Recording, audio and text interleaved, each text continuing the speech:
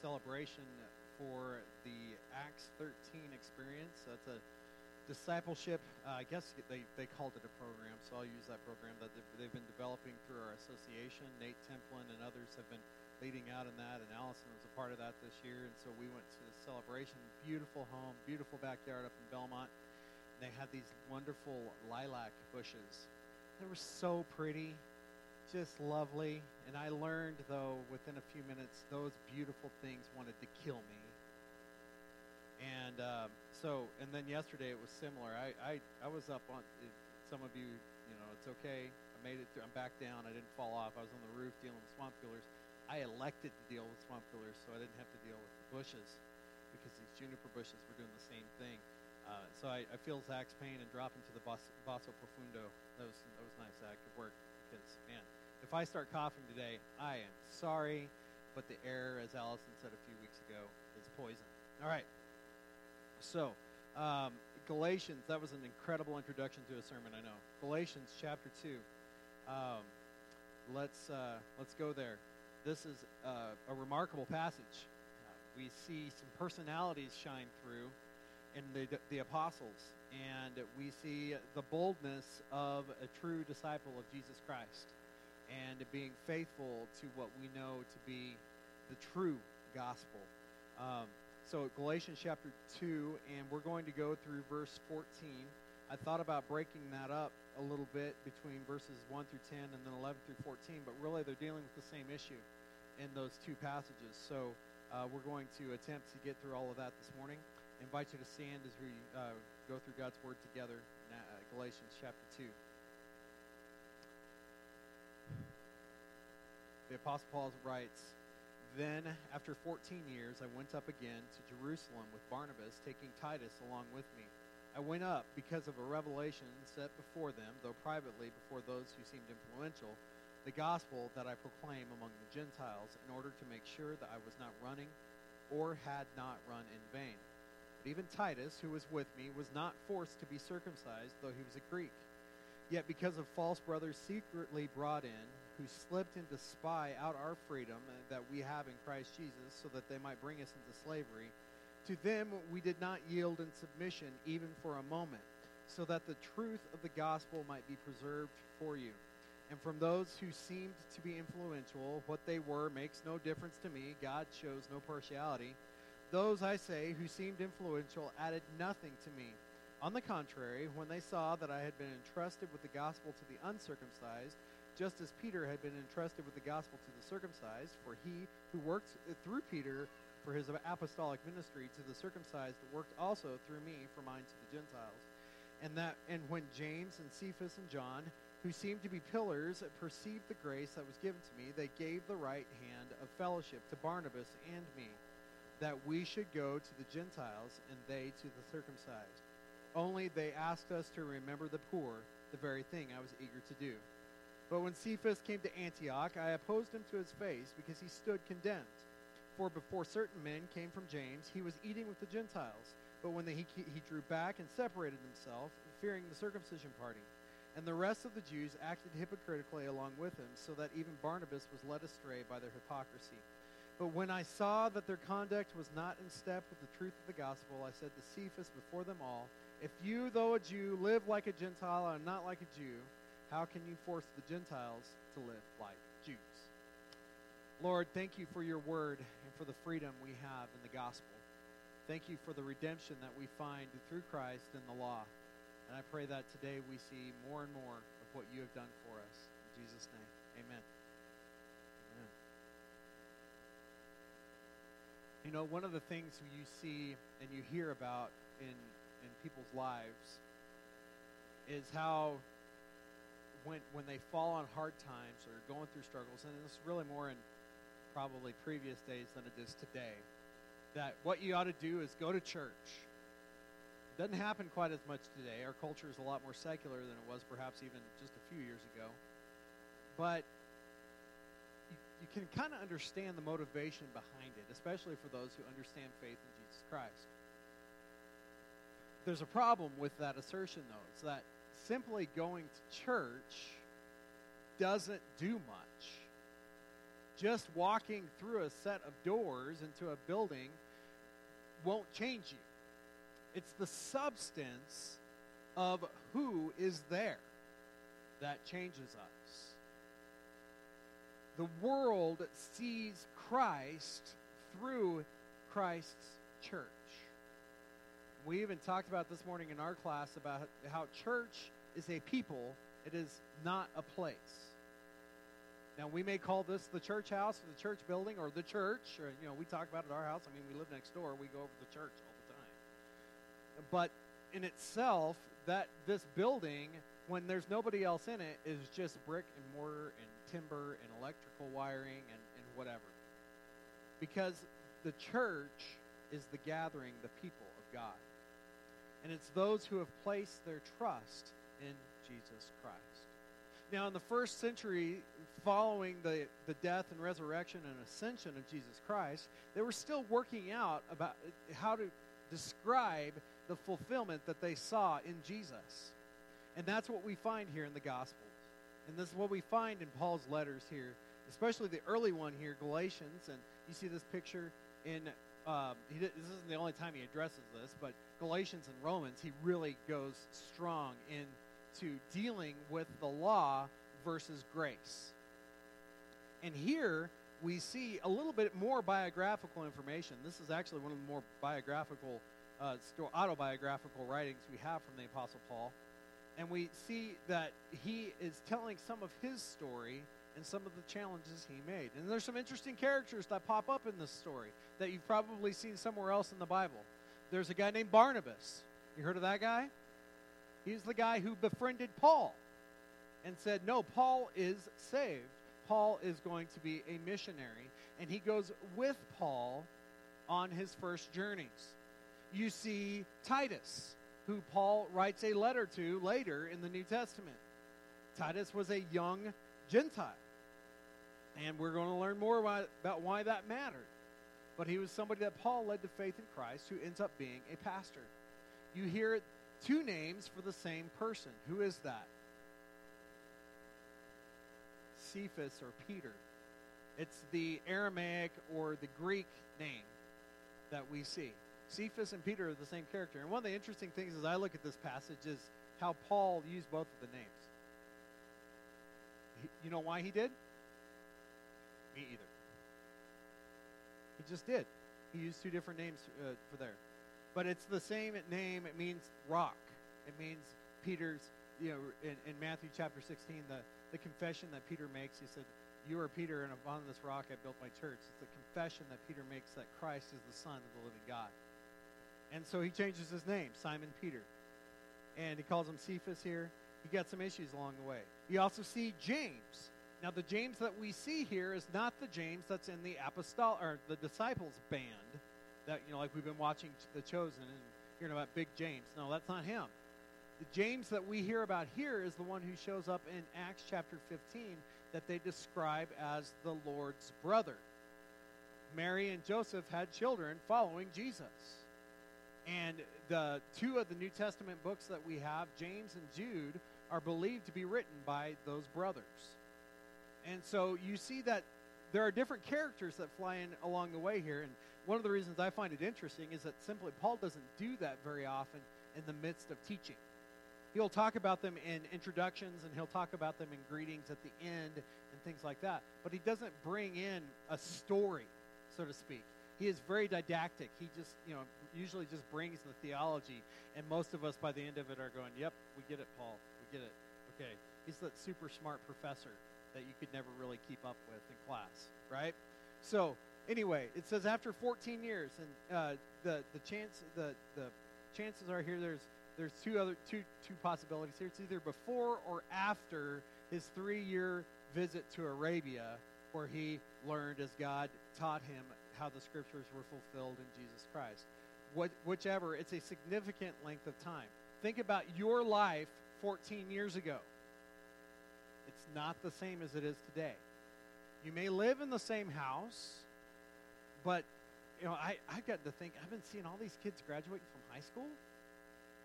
They're like 5. How can they graduate from high school? It happens fast, right? Things change quickly.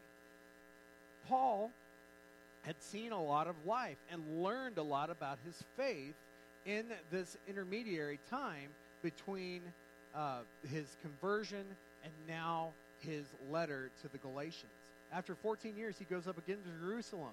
He goes there twice. He took Barnabas with him and Titus along with him. He went up, it says in verse 2, because of a revelation, and set before them, though privately, before those who seemed influential, the gospel that I proclaimed among the Gentiles, in order to make sure that I was not running or had not run in vain. Now, whether it's this exact moment or not, the church had spent a lot of time making sure they understood what they were to proclaim to the whole world, beyond just the Jewish people, that Jesus came to save everyone. And that's an important thing to realize. Because if Jesus just came to save the Jews, it would change how we interpret a lot of the scriptures.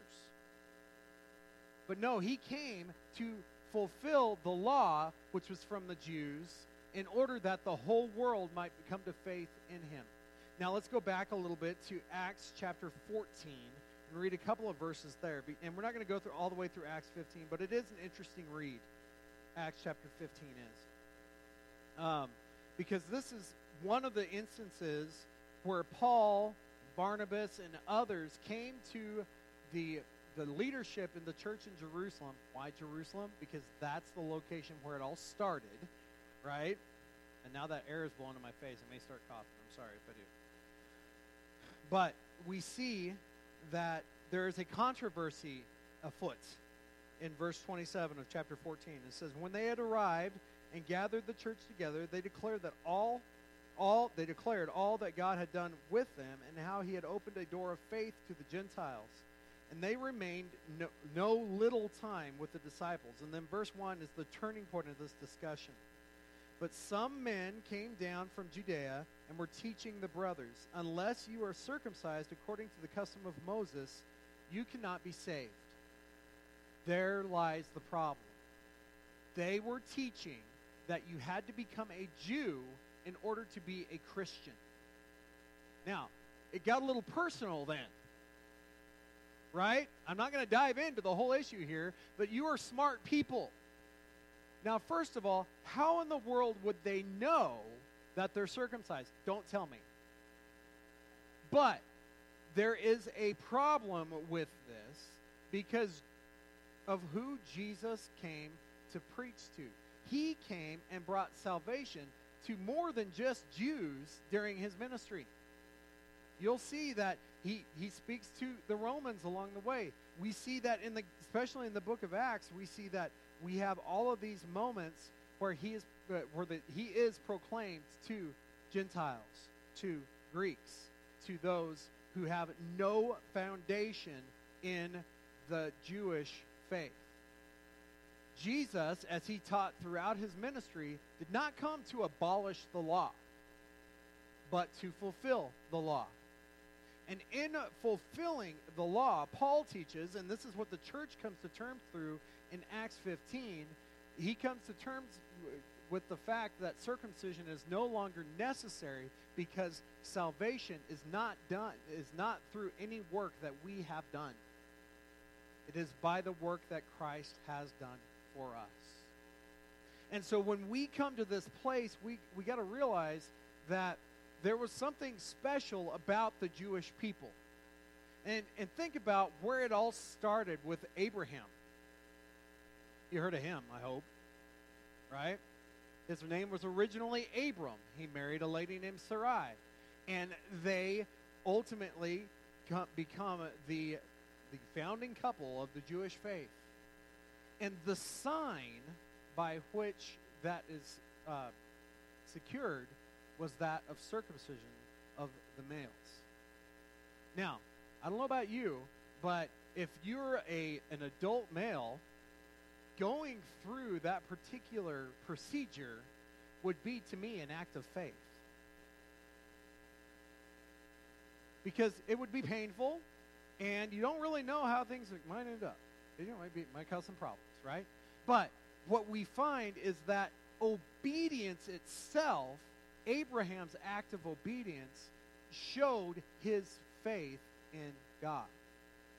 So salvation, and you can dive into Romans and you get a little cliff notes of it here in Galatians, but salvation has always been by faith. And that circumcision was a sign of the promise of the covenant that God had made with his people. Jesus had come to fulfill that. He had come and lived out the law perfectly. And he shows that this is something that was always meant to be a step of faith. A couple of Old Testament spots deal with that. Deuteronomy chapter 10, verse 16. We're not going to dwell on these places, but I want to show you some of those things. We do have those verses available on the screen. But Deuteronomy 10, verse 16, this is in the midst of the second reading of the law from Moses, just before the children of Israel enter the promised land. God tells them, the header in above verse 12 says to circumcise your heart. And we're going to come back to that picture here. It says, circumcise in verse 16, therefore the foreskin of your hearts, and no longer be stubborn. So the picture of this act ultimately has nothing to do with anything on the outside of the body, but the transformation of what happens inside our lives. Not talking about the physical organ of the heart, but the life, the passions, the desires that we are. And so when we talk about that circumcision, it's the setting our hearts into a point of faith and trust in God. In Jeremiah, going to the prophets, chapter 4, it's a little more abstract here, but we'll see what we can do with it. In Jeremiah chapter 4, it says, if you return, O Israel, declares the Lord, to me you should return. If you remove your detestable things from my presence and do not waver, and if you swear as the Lord lives, in truth, in justice, and in righteousness, then the nations shall bless themselves in him, and in him shall be their glory. For thus says the Lord to the men of Judah and Jerusalem, break up your fallow ground, and sow not among thorns. Circumcise yourselves to the Lord. Remove the foreskin of your hearts, O men of Judah and inhabitants of Jerusalem, lest my wrath go forth like fire and burn with none to quench it because of the evil of your deeds. So what we're really looking at is a step of faith, a step of trust that shows our belief in what God has brought us in salvation. And so the desire of even the law and the prophets had nothing to do with an outward action, but everything to do with what we know and believe. It has to do with changing the very core of who we are. And this picture is that it's something that covers up our faith, or covers up our own personal desires. And yet God is the one who brings us to that place of belief and trust in him. The circumcision of Abraham was an act of faith, and as were the times described in the conquest of Canaan. Another time, the children of Israel had gone throughout the wilderness at the Exodus, and before they entered the promised land, all those who had been born in the wilderness had to be circumcised. And so these acts of obedience were performed to show the trust the children of Israel had in the Lord. The things that we do show that we trust our Lord. Let me say that again. The things that we do show our trust in the Lord. So whatever we think we are accomplishing by showing how clean and pure we want to be, it doesn't matter if there hasn't been a heart change. If Christ hasn't redeemed our lives and we now live to bless him. It's all about what he has done for us. Paul kind of dwells on this issue because over and over he runs into opposition with it. And we go back to Galatians to see some of that problem. Remember who Peter is? He was the leader of the apostles. And Paul describes Peter's ministry here as a ministry to the Jewish people, and Paul's ministry to those of the Gentiles.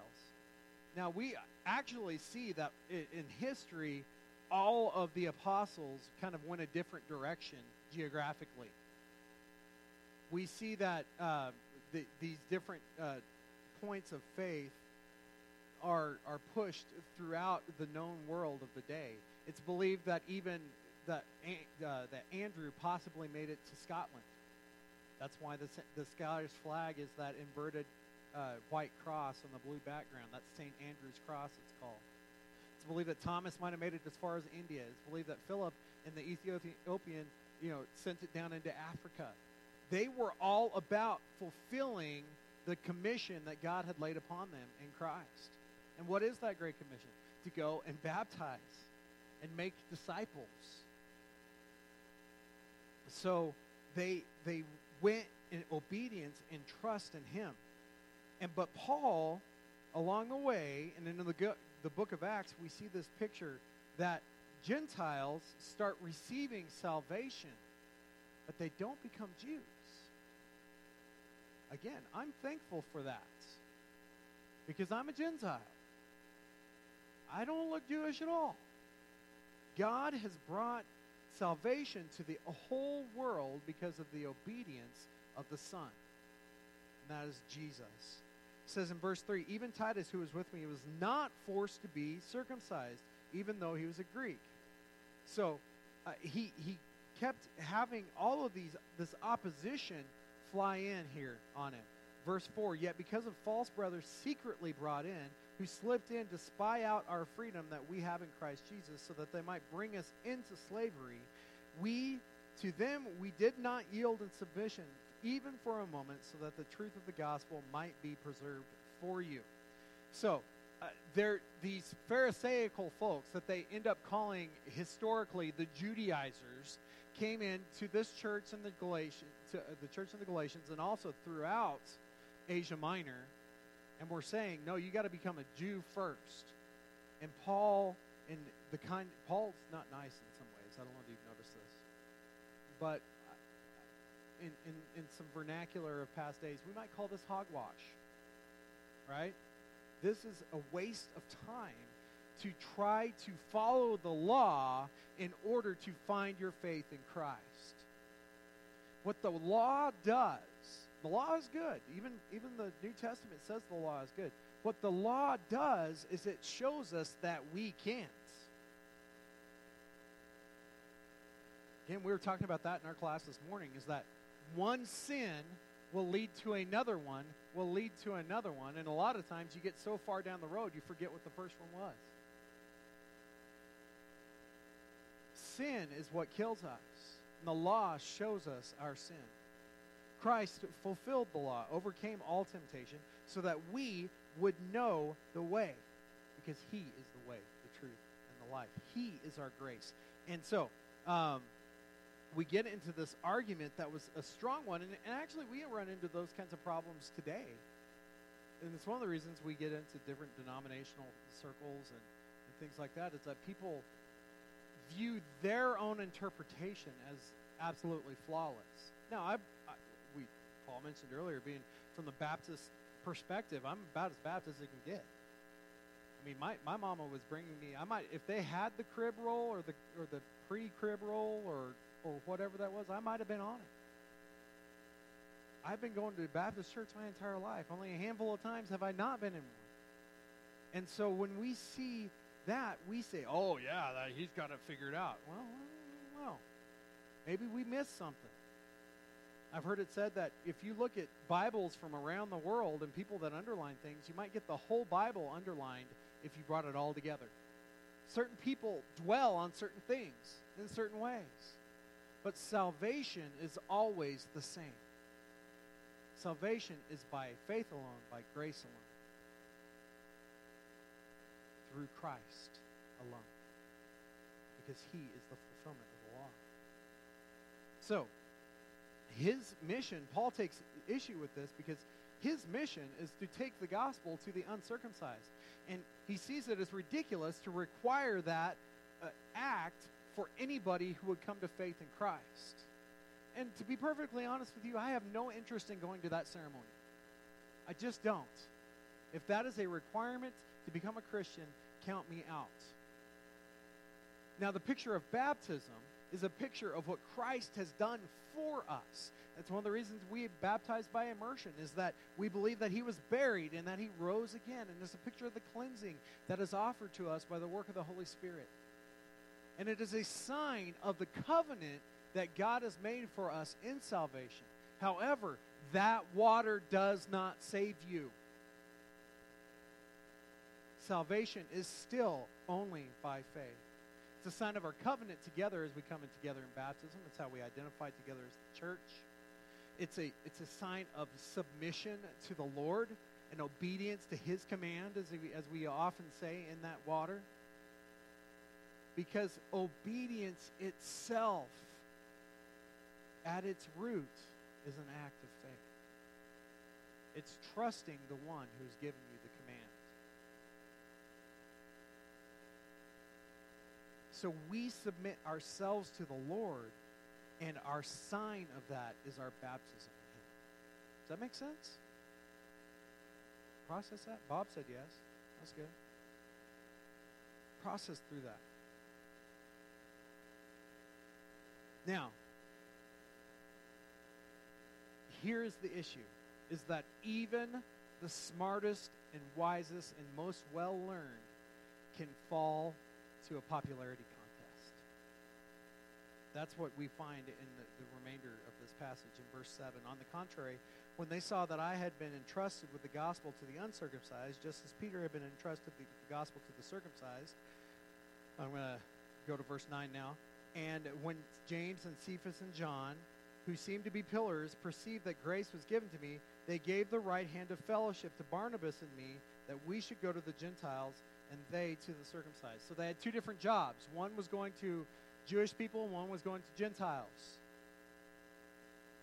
Only they asked us to remember the poor, the very thing that I was eager to do. Now, if you go into the book of James, what does it say? It shows us pure and undefiled religion, to take care of the poor and the widow in their time of need.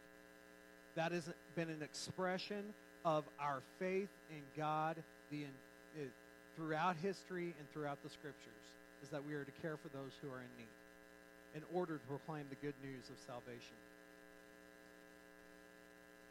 But we can get caught up in trying to say, no, that's not the kind of person we would minister to, or this and that, or whatever. And it even fell on Peter. Verse 11. But when Cephas, that's Peter, came to Antioch, I opposed him to his face because he stood condemned. Now, Paul, I've always pictured it like this, and the Chosen's changed this picture a little bit for me because of Simon Peter, and he's a short guy. But I've always pictured Peter as this big old fisherman, right? And I always picture Paul as this little nerd doing this to Peter, opposing him to his face. Now, obviously, we don't have photographic evidence of that being the case, right? But I see that here is that after a certain amount of time, Paul knew the gospel as well as Peter did, and he called him on it. Called him on his sin. I opposed him to his face because he stood condemned. Why did he stand condemned? That's a bold thing to say to Jesus' right-hand man. But for before certain men came from James, he was eating with the Gentiles. So he was eating with Gentiles. He was in Antioch. Antioch is north of, it's in Syria, north of Judea. It's a Gentile population. But when they came, that is the people from James, that is the people from Jerusalem, he drew back and separated himself, fearing them. And the rest of the Jews acted hypocritically along with him, so that even Barnabas was led astray by their hypocrisy. So leadership matters, right? They saw what Peter was doing. Peter was this rock, right? They named him that. And he's pulling back. And so what did they do? This is why we have to be really careful about how we read the Scriptures. Because sometimes the way we try to proclaim the gospel, the way we live it out personally, we live by that conviction for certain reasons. But it may not be absolutely scriptural, our personal convictions. So we might lead somebody astray. You may decide that you're not going to partake of something because of this conviction in your life. Maybe it's even scriptural, the things that you see. But ultimately, the question is your action proclaiming Christ in their life? Because if it's drawing them away, you are defeating the purpose of that action. Our task as followers is to go into the nations and make disciples. And so we are to live out our lives in a way that is different, but we have to make sure it's scriptural. Absolutely so. But when I saw that their conduct in verse 14 was not in step with the truth of the gospel, I said to Cephas before them all, if you, though a Jew, live like a Gentile and not like a Jew, how can you force the Gentiles to live like Jews? What did he mean by that? You remember in Acts when Peter had that dream and the sheet was lowered? What was on that? Everything that you could possibly eat. Every creature. And Peter says, whoa, wait a second, Lord. I'm clean. And God says to him, don't call unclean what I have made clean. And so now Peter ate bacon. Praise Jesus. But in this place, it wasn't because of a conviction. It was because he was scared of being mocked. He was scared of being judged by those who would come and say he has to fulfill the law. Paul had nothing for that. He went and he stood up to Peter because Peter was wrong. You see, that's called accountability. That's called friendship. That's called brotherhood. That's why we have the church. Because nobody is above making a mistake. But we better make sure how we apply it is what this word shows us. Because it may just be a personal conviction and not a scriptural conviction. Paul, he said, he drew reference to this meeting they had in Jerusalem, that Peter was there and said, no, take it to the Gentiles and don't require that they fulfill the law in order to be saved. That doesn't mean that sinning is okay. And Paul deals with that in chapter 5 very vividly. Very vividly. But what he says is that the things we do not save us. It's who we believe Christ to be. Our personal actions as Christians show who we trust. They do not bring us salvation. The question today is, are you trying to follow all the right rules in order to look right before the world? Or even before God? The problem with doing that before God is that the Spirit knows our hearts.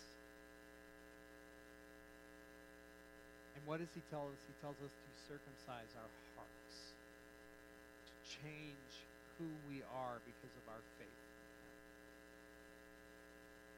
to proclaim the gospel honestly, to come to faith through Christ alone. Because of what Jesus has done for the cross, you can be saved. Even you, even I can be saved. It's not by anything that we do here in this flesh. It's by his work in our hearts. So, the good kind of circumcision is the one on our hearts. It's where God makes his mark in us. And how we show that is how we live out our faith. Do you trust Jesus today? Or are you trying to put your salvation in the hands of your own behavior? I got bad news if that's the case. Well, I do have good news, but the bad news is that doesn't work. The good news is Christ did it for us. Will you trust him alone today? Let's pray. Lord, you are good and you are faithful to us. I thank you for the grace you give us in Jesus Christ. I thank you for the salvation that is only a product of a gift, the forgiveness of our sins by the shedding of the blood of our Lord.